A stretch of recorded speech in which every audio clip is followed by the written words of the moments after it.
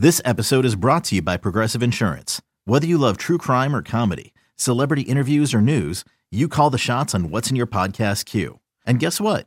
Now you can call them on your auto insurance too with the Name Your Price tool from Progressive. It works just the way it sounds. You tell Progressive how much you want to pay for car insurance, and they'll show you coverage options that fit your budget. Get your quote today at Progressive.com to join the over 28 million drivers who trust Progressive. Progressive Casualty Insurance Company and Affiliates. Price and coverage match limited by state law. El mundo de las grandes ligas se complace en traerle un programa dinámico con Félix de Jesús, Sadiel Lebrón, Kevin Cabral y un grupo de profesionales. Segmentos con los diferentes deportes en su actualidad. Reportajes exclusivos sobre sus equipos favoritos. Entrevistas con peloteros, coaches y todas aquellas personas ligadas al béisbol. El mundo de las grandes ligas comienza ahora.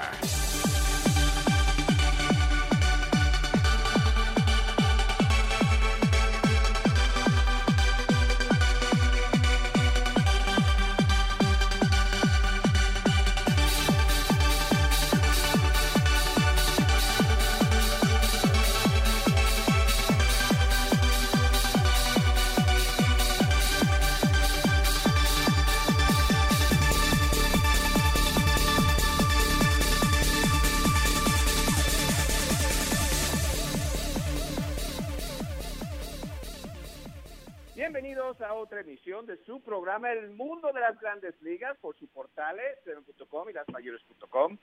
Como siempre, el podcast está disponible en el Apple Store, al igual que Google Play. Nuestro productor en el día de hoy, Walter Lem, aquí con ustedes. Kevin Cabral y un servidor Félix de Jesús con todo lo que está pasando en las Grandes Ligas. Y ya sí hay movimiento. Sabemos que las reuniones invernales van a ser del 9 al 13 de diciembre, pero hay rumores fuertes, hay jugadores que han firmado. Y bueno, primero vamos a saludar a Kevin Cabral. ¿Qué tal, Kevin? Muy buenas, Félix. Mi saludo cordial, como siempre, para ti y para todos los amigos oyentes del mundo de las grandes ligas. Siempre feliz de poder hablar de béisbol contigo. Bueno, mirando, Kevin, unas firmas interesantes de parte del equipo Los Bravos de Atlanta. Firman a Brian McCann, al igual que Josh Donaldson. Buen dinero le dan a Josh Donaldson, un jugador que perdió la mayoría del año pasado con problemas en las pantorrillas. ¿Qué pensaste de esas dos firmas para los Bravos y si eso lo pone como los favoritos ahora de ganar la división este de la Liga Nacional? Bueno, vamos a comenzar por la de McCann, que es un jugador que es hijo de esa franquicia, nativo del estado de Georgia, un jugador muy querido por la fanaticada de los Bravos de Atlanta, que ahora regresa a su equipo original después de los años que estuvo en Nueva York con los Yankees y en Houston. Me parece que para el equipo de los Bravos era importante conseguir un catcher de experiencia porque perdieron a Kurt Suzuki, que firmó temprano con los Nacionales de Washington, un rival de la misma división. Y aunque McCann no me parece que sea ya por la edad un receptor para jugar a diario, sabemos que es un hombre que donde quiera que ha llegado tiene un impacto positivo, puede manejar muy bien un staff de lanzadores, puede proveer todavía algo de poder a la zurda, sobre todo contra lanzadores derechos. Me parece que lo que vamos a ver aquí es un platoon de los Bravos donde McCann va a ver mucha acción contra lanzadores derechos y entonces Tyler Flowers jugará contra zurdos. Y yo creo que también hay que ver cómo está el tema de la salud de McCann, que perdió bastante tiempo por lesión el año pasado. En cuanto a lo de Donaldson, mira, la realidad es que los Bravos de Atlanta necesitaban un bate de impacto derecho. Eso lo habíamos hablado desde el año pasado. Tienen a el zurdo Freddie Freeman, tienen a Ender Inciarte, que también es bateador zurdo. Hay que ver si van a firmar a Nick Markakis, que en este momento es agente libre. Tienen ambidextros como Ozzy Alvis, el caso de Joan Camargo. Entonces necesitaban ese balance. Ronald Acuña puede que bate mucho, que es el otro derecho de poder en la alineación, bate mucho como abridor. Y ahora con Donaldson tienen ese bate derecho de impacto que ellos necesitaban. Además de que si Donaldson está saludable, es uno de los mejores antesalistas defensivos del béisbol. Y además de eso, está muy motivado porque él jugó en la Universidad de Auburn, él creció en Georgia y fue fanático de los Bravos de Atlanta. Dijo en su rueda de prensa que para él es como un regreso a casa. Creo que eso es importante. Y si Donaldson está saludable, yo creo que demostró en la recta final de la serie regular con el equipo de Cleveland que todavía puede ser un jugador sumamente productivo en cualquier alineación. Y estamos hablando de un hombre que ya tiene un premio de jugador más valioso de la Liga Americana, que en sus años con Oakland y Toronto fue uno de los jugadores ofensivos más productivos del béisbol y que tiene una gran ética de trabajo.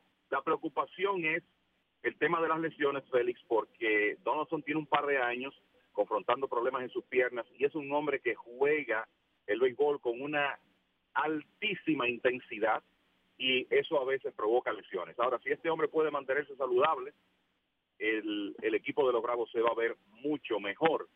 Y los Bravos lo saben, y hay que recordar que el gerente general del equipo, Alex Anthopoulos, tiene una historia con Donaldson porque lo adquirió en Toronto y lo tuvo ahí varios años en lo que hasta ahora ha sido, vamos a decir, la época de oro de la carrera de Donaldson. Y es evidente que Anthopoulos estaba muy interesado de traerlo al equipo de Atlanta por su producción y por su liderazgo, porque le está pagando $23 millones, que para un contrato de un año es creo que una excelente cifra para Donaldson, tomando en cuenta lo poco que jugó el año pasado. Y yo creo que también hay que mencionar en todo esto el efecto dominó que trae esta firma, porque Joan Camargo fue un jugador importante para los Bravos el año pasado, 19 cuadrangulares, casi 80 carreras impulsadas, jugando en la antesala. Camargo es muy buen atleta, originalmente torpedero, y me luce que lo vamos a ver jugando con cierta frecuencia en el jardín izquierdo el año próximo, porque él va a seguir siendo un jugador importante en ese equipo de Atlanta. Ya que mencionaste a Camargo, habían indicaciones, o por lo menos se creía que podía jugar en la Liga Dominicana, pertenece al equipo de las Águilas Ibaeñas. ¿Sería eso ideal, que tal vez comience a practicar con las Águilas como left fielder? Mira, Félix, la realidad, Camargo está en Santiago de los Caballeros. Camargo hizo un gran ambiente en la ciudad de Santiago en sus 2 años con el equipo de las Águilas. Se siente muy bien aquí, está entrenando, preparándose para la próxima temporada, pero hasta ahora la indicación que tenemos es que él no tiene permiso de jugar béisbol invernal, y me parece que ya los equipos de Grandes Ligas están en una etapa que con sus jugadores estelares, ellos prefieren que tengan esas repeticiones en una posición nueva, en un ambiente controlado en los entrenamientos, entendiendo que Camargo, por sus aptitudes y su habilidad atlética, puede hacer ese ajuste sin muchos problemas. Entonces, hasta ahora la realidad es que no hay expectativa de que él juegue béisbol invernal, aunque me consta que es su deseo.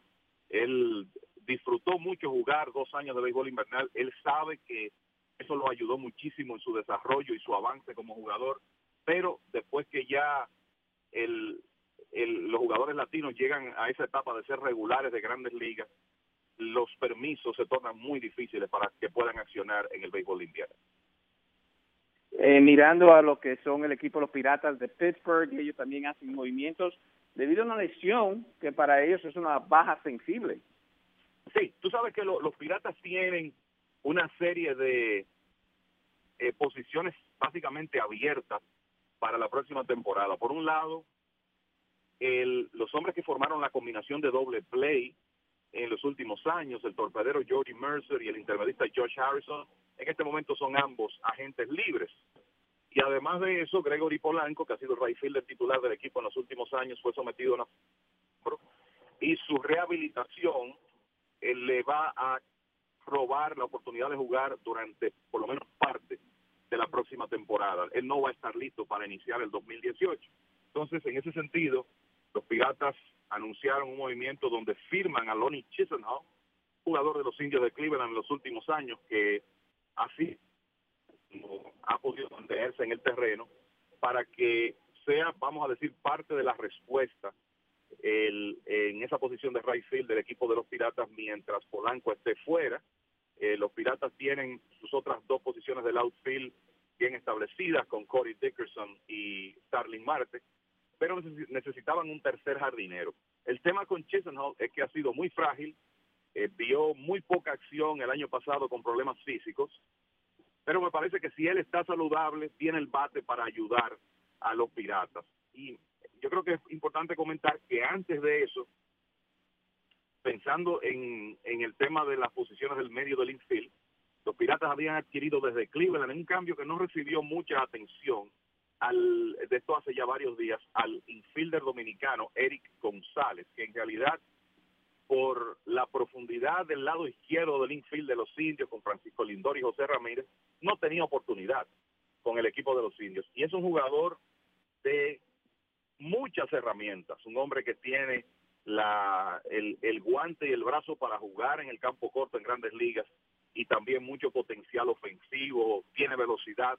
Me parece que va a tener una muy buena oportunidad de ser un jugador importante con los Piratas el año próximo en el medio del infield del equipo, porque no me parece que está en los planes del gerente Neil Huntington volver a firmar a Mercer o a Harrison, y lo que va a buscar es soluciones con jugadores más jóvenes y con salarios más bajos. Mirando a lo que son rumores fuertes, ya parece que los Marineros de Seattle y Jerry Dipoto tienen otros planes, y esos planes no incluyen a Robinson Cano. Dipoto es conocido por hacer varios movimientos en lo que se refiere a la temporada muerta, cuando las cosas no le salen bien. Pero aquí, sorpresa, Kevin, o no sorpresa, de que el equipo de Seattle quiere mover a Robinson Cano y, en efectivo, pagarle a otro equipo una gran cantidad, una suma grande que le queda todavía a Cano en el contrato. Bueno, Félix, la verdad que yo creo que no nos debe sorprender la información de que los Marineros están tratando de mover a Robinson Cano. Desde el día que este contrato se firmó, un contrato de 10 temporadas a un jugador de 30 años por $240 millones de dólares, se sabía que no era un buen contrato y que al final del mismo los Marineros iban a pagar un precio muy alto por las temporadas de decadencia de Cano. Por eso cada vez vemos menos contratos de este tipo. Entonces, yo creo que no es sorpresa que Jerry Dipoto quiera tratar de desprenderse de los servicios del jugador dominicano en este momento. Ahora, es obvio que los Marineros van a tener que responsabilizarse de una gran parte del salario de Cano, porque el equipo que lo adquiera lo va a tener para sus temporadas de entre 36 y 40 años, que yo creo que está claro que por lo menos los últimos 3 años de ese acuerdo van a estar ya en medio de la decadencia de lo que ha sido un gran jugador como Cano por un tema de edad. Entonces, supuestamente cuando el equipo de los Marineros tuvo un acercamiento con los Yankees exigieron lo lógico, y es que los Marineros pagaran una gran parte del salario de Cano, quizá dejándole a los Yankees, 12, 14 millones de dólares por temporada, que podría ser un precio razonable para un equipo como los Yankees.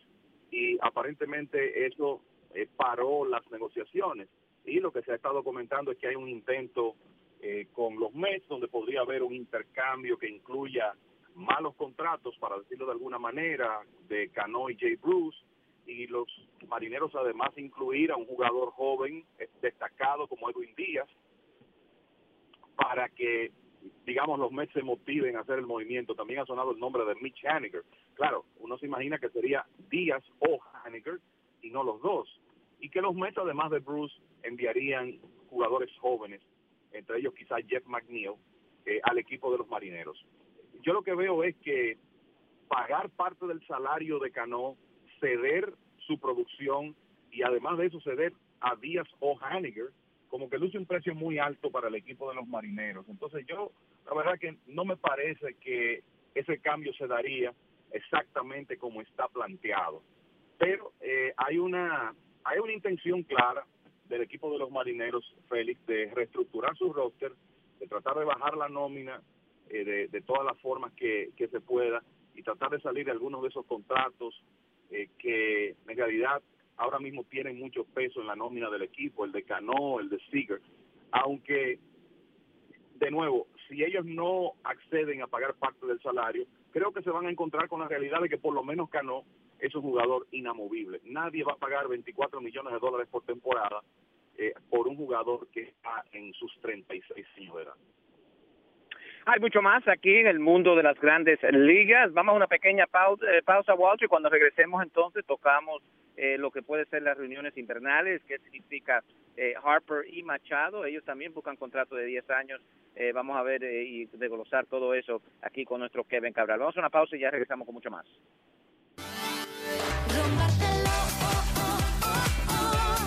Vive ahora, disfruta.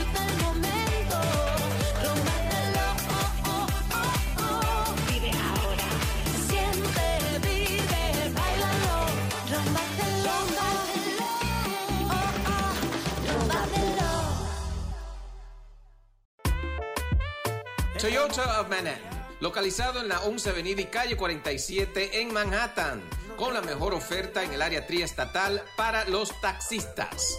Ahora con la garantía de 125,000 millas y un reembolso de $750 a Uber drivers. ¿Escucharon bien? Toyota of Manhattan les da el trato que usted se merece. No tomamos ventaja de nuestros taxistas y lo ayudamos con todo el proceso para obtener su placa y registración del TLC. En 24 horas reciba su placa del TLC. Tenemos varios modelos, Black on Black. Eso de pagar mensual a una compañía cuando puede ser dueño de su carro se acabó. Establezca su crédito con Toyota of Manhattan. Llamen al 1-800-NEW Toyota. Eso es 1-800-NEW Toyota. Estamos claros y ya, y no te voy a negar. Bueno, de regreso a su programa El Mundo de las Grandes Ligas por sus portales tm.com y lasmayores.com. Walter Lim es nuestro productor, aquí con ustedes Kevin Cabral y un servidor Félix de Jesús con todo lo que está pasando en las Grandes Ligas. TJ Crone, por cierto, se va a los Mellizos de Minnesota. Otro jugador de 30 cuadrangulares, Kevin, que cambia o deja libre el equipo de Tampa Bay, Dickerson el año pasado y este año TJ Crone. ¿Por qué ese movimiento cuando 30 cuadrangulares en el béisbol significa un número que no te debe ser o puede ser un jugador regular en una alineación, especialmente la de los Rays de Tampa? Bueno, Félix, yo creo que es una demostración de que los Rays de Tampa Bay, por un lado, tienen una manera muy diferente de pensar que la mayoría de las organizaciones. Además, son tantos los cuadrangulares que se están conectando que la realidad es que los jugadores como Cron de alguna manera se están devaluando, porque las organizaciones entienden que encontrar un hombre que pueda conectar 25 o 30 cuadrangulares hoy en día no es tan difícil. Y parece que para los Rays sencillamente tiene más sentido buscar el próximo CJ Cron al precio que ellos entienden que deben pagar y no quizá al que Cron el salario que Cron va a conseguir ahora que viene de una temporada de 30 cuadrangulares, 73 carreras impulsadas y un slogan de casi 500.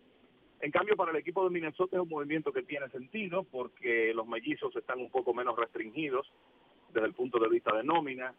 Se retira John Mauer. Logan Morrison fue un fracaso para ellos el año pasado. Creo que los mellizos tienen dudas con relación a qué clase de producción van a conseguir de Miguel Ángel Sanó en la próxima temporada con las altas y bajas que ha tenido el dominicano. Entonces me parece que todos esos factores se conjugaron para que Cron fuera reclamado en waivers por el equipo de Minnesota, demostrando que ellos están más que dispuestos a asumir su salario. Yo te voy a decir que le tengo mucho respeto a la oficina de operaciones de los Rays de Tampa. El año pasado cambiaron a Cody Dickerson, cambiaron a Ivan Longoria, y uno pensaba que ese equipo iba a terminar en una posición muy diferente a como terminaron en el standing, y resulta que concluyeron la temporada con 90 victorias. O sea que yo creo que nunca debe dar por descontado al equipo de los Rays. Ellos siempre encuentran la forma, tienen una oficina de operaciones muy creativa y quizá una manera diferente de valorar los jugadores con respecto a otros equipos. Y después el éxito que tuvieron el año pasado, bueno, definitivamente hay muchos que no dudan ese movimiento de parte de los Rays. Comienzan lo que son las reuniones invernales el 9 de diciembre. Kevin, por ahí tú piensas que se van a firmar algunos de los agentes libres, y en el caso de Harper y Machado, hemos oído ofertas ahí de menos años, tal vez un poquito más de dinero. ¿Cómo ves a lo de Machado y Harper? ¿Estamos viendo esos contratos de 10 años o tal vez más corto y más dinero? Mira, Félix, tú sabes que la temporada muerta de alguna manera tiene un calendario que es bastante previsible. Termina la Serie Mundial, unos días después se anuncian los agentes libres, luego viene la etapa de anuncio de los premios, jugador más valioso, premio Sayón y demás. Y después de eso, yo diría que la semana de menos actividad de toda la temporada muerta, que es la semana del Día de Acción de Gracias. Ya después que pasa el Día de Acción de Gracias, las cosas comienzan a cambiar. Fíjate que ya estamos viendo algunas firmas importantes como la de Donaldson, por ejemplo, y lo que uno espera es que en las reuniones de invierno se definan muchas cosas con los principales agentes libres y también surjan cambios porque hay una serie de lanzadores de mucho renombre que aparentemente están en el mercado. Los Indios de Cleveland supuestamente están oyendo ofertas de la mayoría de sus jugadores veteranos, incluyendo a sus lanzadores Corey Kluber, Carlos Carrasco, Trevor Bauer. Aparentemente están más inclinados a cambiar a Bauer que a los otros dos. Y yo estoy seguro que si a los Indios algún equipo los aborda con relación a un jugador veterano como Edwin Encarnación, por ejemplo, que irá a su último año de contrato, ellos van a escuchar. Está el tema de Madison Bumgarner. Finalmente se decidirá el equipo de los Gigantes a escuchar ofertas por él o no. Y así hay otros jugadores. Entonces creo que el mercado de cambios va a estar interesante y no hay dudas, el de agentes libres también, con el caso de Machado y Harper. Y contestando tu pregunta, mira, yo veo cada vez más difícil que un equipo de grandes ligas otorgue estos contratos de 10 años. Machado y Harper tienen posibilidades de conseguir algo así porque son muy jóvenes. O sea, estamos hablando de que Harper puede conseguir un contrato de 10 años ahora y concluirlo a los 36 años de edad. Y hablábamos de Cano en el segmento anterior. Bueno, Cano tiene 36 años y está en la mitad de su contrato. Entonces creo que eso puede ayudar a Harper y a Machado. No obstante, te voy a decir que a mí no me va a causar sorpresa si ellos reciben ofertas con un salario anual muy alto y menos años, porque los equipos de grandes ligas cada vez más se están dando cuenta de que en realidad tú predecir el futuro a tan largo plazo con relación al rendimiento de un jugador no es lo más lógico ni lo más positivo para una organización. Esos contratos largos casi siempre terminan mal y los equipos están conscientes de eso. Muchos dicen que solo tiene que aparecer un dueño más entusiasta de la cuenta. Ya vimos, por ejemplo, al señor Middleton, el propietario de los Phillies de Filadelfia, el principal accionista, decir que ellos van a invertir en grande en esta temporada muerta. Entonces quizá uno de esos dos jugadores consigue un contrato de 10 años de un equipo como los Phillies. Pero, de nuevo, a mí no me va a sorprender si tienen que conformarse con menos años y un salario anual que exceda los 30 millones, incluso se acerque a los 40 por temporada. Mirando, Kevin, ya que mencionaste los Phillies de Filadelfia, hoy también salen unos reportes que están interesados en Patrick Corbin. El año pasado ganaron dinero también en picheo, el caso de Arrieta. ¿Tú ves a los Phillies estar adentro por los servicios de Patrick Corbin? Se mencionó por mucho tiempo los Yankees, pero ahora parece que los Phillies también están detrás del lanzador de los que pertenecía a los Diamondbacks. No, definitivamente los veo como un equipo que puede ser un actor importante en la carrera por los servicios de Corbin. Él es posiblemente el mejor abridor que está disponible en la agencia libre, una tremenda proporción de ponches, entradas.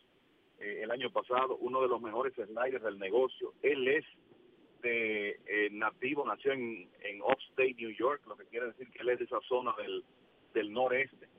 Y definitivamente encajaría muy bien en el equipo de los Yankees, pero también en los Phillies, que podían pensar en una rotación con Aaron Nola, Corbin como número 2 y Arrieta, que ya no es el mismo lanzador que ganó el premio Cy Young hace unos años, como el número 3, delante de esos brazos jóvenes que ellos tienen ahí, los Zach Eflin, Vince Velázquez y demás. O sea que para mí es probable que Corbin reciba una buena oferta de los Phillies. Yo iría más lejos, si los Yankees no son agresivos en su persecución de Corbin, quizá lo pierdan a manos de los Phillies, que como te decía, están amenazando con ser muy agresivos en el mercado de agentes libres. En un movimiento que fue medio oculto, el equipo de los Yankees saca de el rostro de 40 a un favorito. Estamos hablando de Ronald Torreyes, el venezolano. Firman a Bridgewell. Creo que tuvo un buen año Bridgewell. Hace unos años con los angelinos tuvo problemas con el brazo. Pero ¿esto tú crees que afecta lo de Torreyes, no estar con el equipo? Varios compañeros de equipo decían que cómo lo ayudaba esa bujía para el equipo. ¿Qué piensa de eso, de que los Yankees ya por el momento han salido de Ronald Torreyes, lo han sacado del roster? Tú sabes que hay jugadores que por su forma de jugar se ganan al público, son buenos compañeros y hacen las pequeñas cosas para ayudar a los equipos a ganar juegos. Torreyes es un hombre versátil, que maneja muy bien el bate, puede hacer contacto consistentemente, bastante buen corredor, pero la realidad es que los equipos de Grandes Ligas hoy en día ven esos jugadores como reemplazables, y quizás los Yankees entienden que tienen mejores alternativas que Torreyes en este momento, y por eso hacen el movimiento. Vi que ellos reclamaron al jugador dominicano Hanser Alberto, que pertenecía a los Vigilantes de Texas y que no ha tenido muy buena fortuna para mantenerse saludable, pero yo creo que es importante mencionar que en este momento Alberto es el líder de los bateadores en una liga tan difícil como la dominicana, y que ya anteriormente había ganado otra corona de bateo hace 3 años. O sea que es un hombre que puede producir, que puede ayudar ofensivamente. Él quizá no es no va a ser el utility con una inclinación muy fuerte a la defensa, pero es un bate que definitivamente puede ayudar a cualquier equipo de Grandes Ligas como jugador sustituto si está saludable. O sea que ojo con ese movimiento, quizá uno está vinculado con otro. Mirando a lo que hicieron los Mets también, interesante el movimiento. Esta semana como coach de banca será Jerry Riggleman. Todos sabemos el gran trabajo que hizo con los Rojos de Cincinnati, después comenzaron horrible el año bajo Price. Riggleman, ¿debe Milky Callaway estar un poquito preocupado de que Riggleman sea su coach de banca?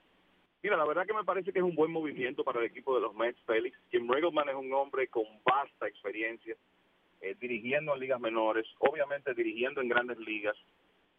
Hace tan poco tiempo como el año pasado estuvo con el equipo de Cincinnati. Y Mickey Callaway fue un excelente coach de picheo, comenzando una carrera como manager. Entonces me parece que tener a su lado una voz de tanta experiencia como Riggleman, además de que parece que es un hombre de béisbol de vamos a decir, la vieja guardia que ha evolucionado con los tiempos, creo que puede ser muy positivo para Callaway. Sabemos que él recibió críticas el año pasado en Nueva York, quizá por no estar tan listo como la gente pensaba que debió estar, pequeñas situaciones que se presentaron, y me parece que contar con el soporte de un hombre con tanta experiencia como Riggleman va a ayudar bastante a Callaway en su segundo año como manager de los Mets. Bueno, eso ha sido algunos de los movimientos que esperamos que se han hecho ya en las Grandes Ligas. Como mencionó Kevin, ya se va a calentar bastante con las reuniones invernales aquí en el béisbol. Kevin, ¿algunos comentarios finales? Bueno, Félix, solamente decir que, como tú decías, del 9 al 13 de diciembre se van a celebrar las reuniones de invierno. Creo que ahí vamos a ver una gran cantidad de movimientos, pero eso no quiere decir que la inactividad va a ser completa antes. Me parece que los movimientos van a continuar, que vamos a ver jugadores ya encontrar nuevas casas, quizá algunos cambios materializarse. Uno sabe que hay una serie de jugadores que los equipos de Grandes Ligas tienen en el mercado. Ya hablamos de la situación de Cano. Los Phillies de Filadelfia se dice que están agresivamente tratando de negociar a Carlos Santana, que es un jugador cuya ofensiva tiene valor por su combinación de poder y control de la zona de strike. O sea que me parece que los movimientos van a continuar, y claro, todo va a llegar a un punto, a una cúspide en las reuniones de invierno, que es cuando normalmente tenemos más actividad. Bueno, interesante entonces el béisbol. De parte de nuestro productor en el día de hoy, Walter Lem, aquí Kevin Cabral y Félix de Jesús, decimos que siguen en sintonía con mlb.com y lasmayores.com, y nosotros estaremos con ustedes la próxima semana.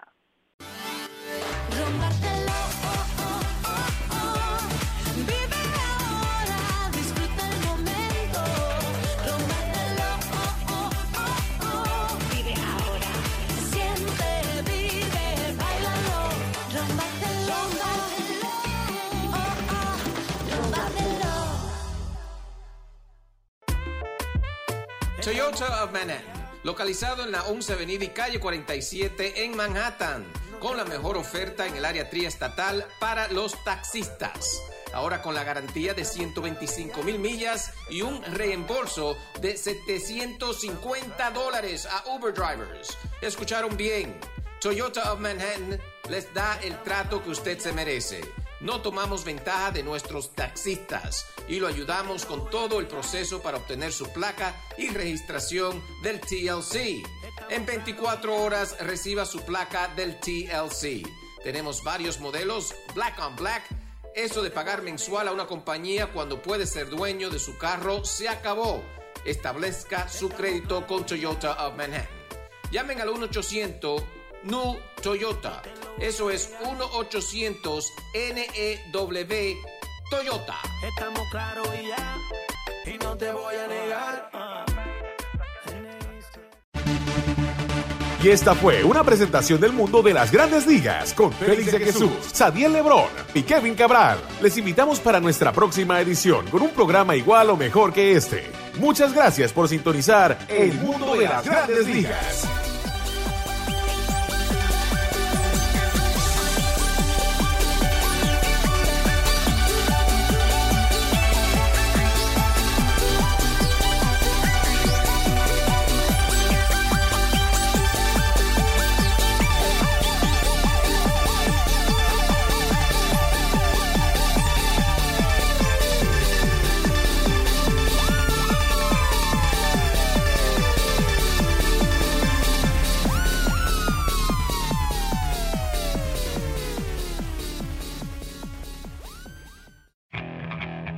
Okay, picture this. It's Friday afternoon when a thought hits you. I can waste another weekend doing the same old whatever, or I can conquer it. I can hop into my all-new Hyundai Santa Fe and hit the road. Any road. The steeper, the better. Because my all-new Santa Fe is available with H-Track all-wheel drive, so I can hit the trail without a worry in the world. Heck, with 3 rows and best-in-class rear cargo space, I can pack the whole family in with all our gear. We've got available dual wireless charging for our phones, so we'll never lose touch with civilization, and we won't lose touch with the primordial power of Mother Earth. So which is it? Waste the weekend or do something a little more epic? And conquer it in the all-new Hyundai Santa Fe. Visit HyundaiUSA.com or call 562-314-4603 for more details. Hyundai, there's joy in every journey.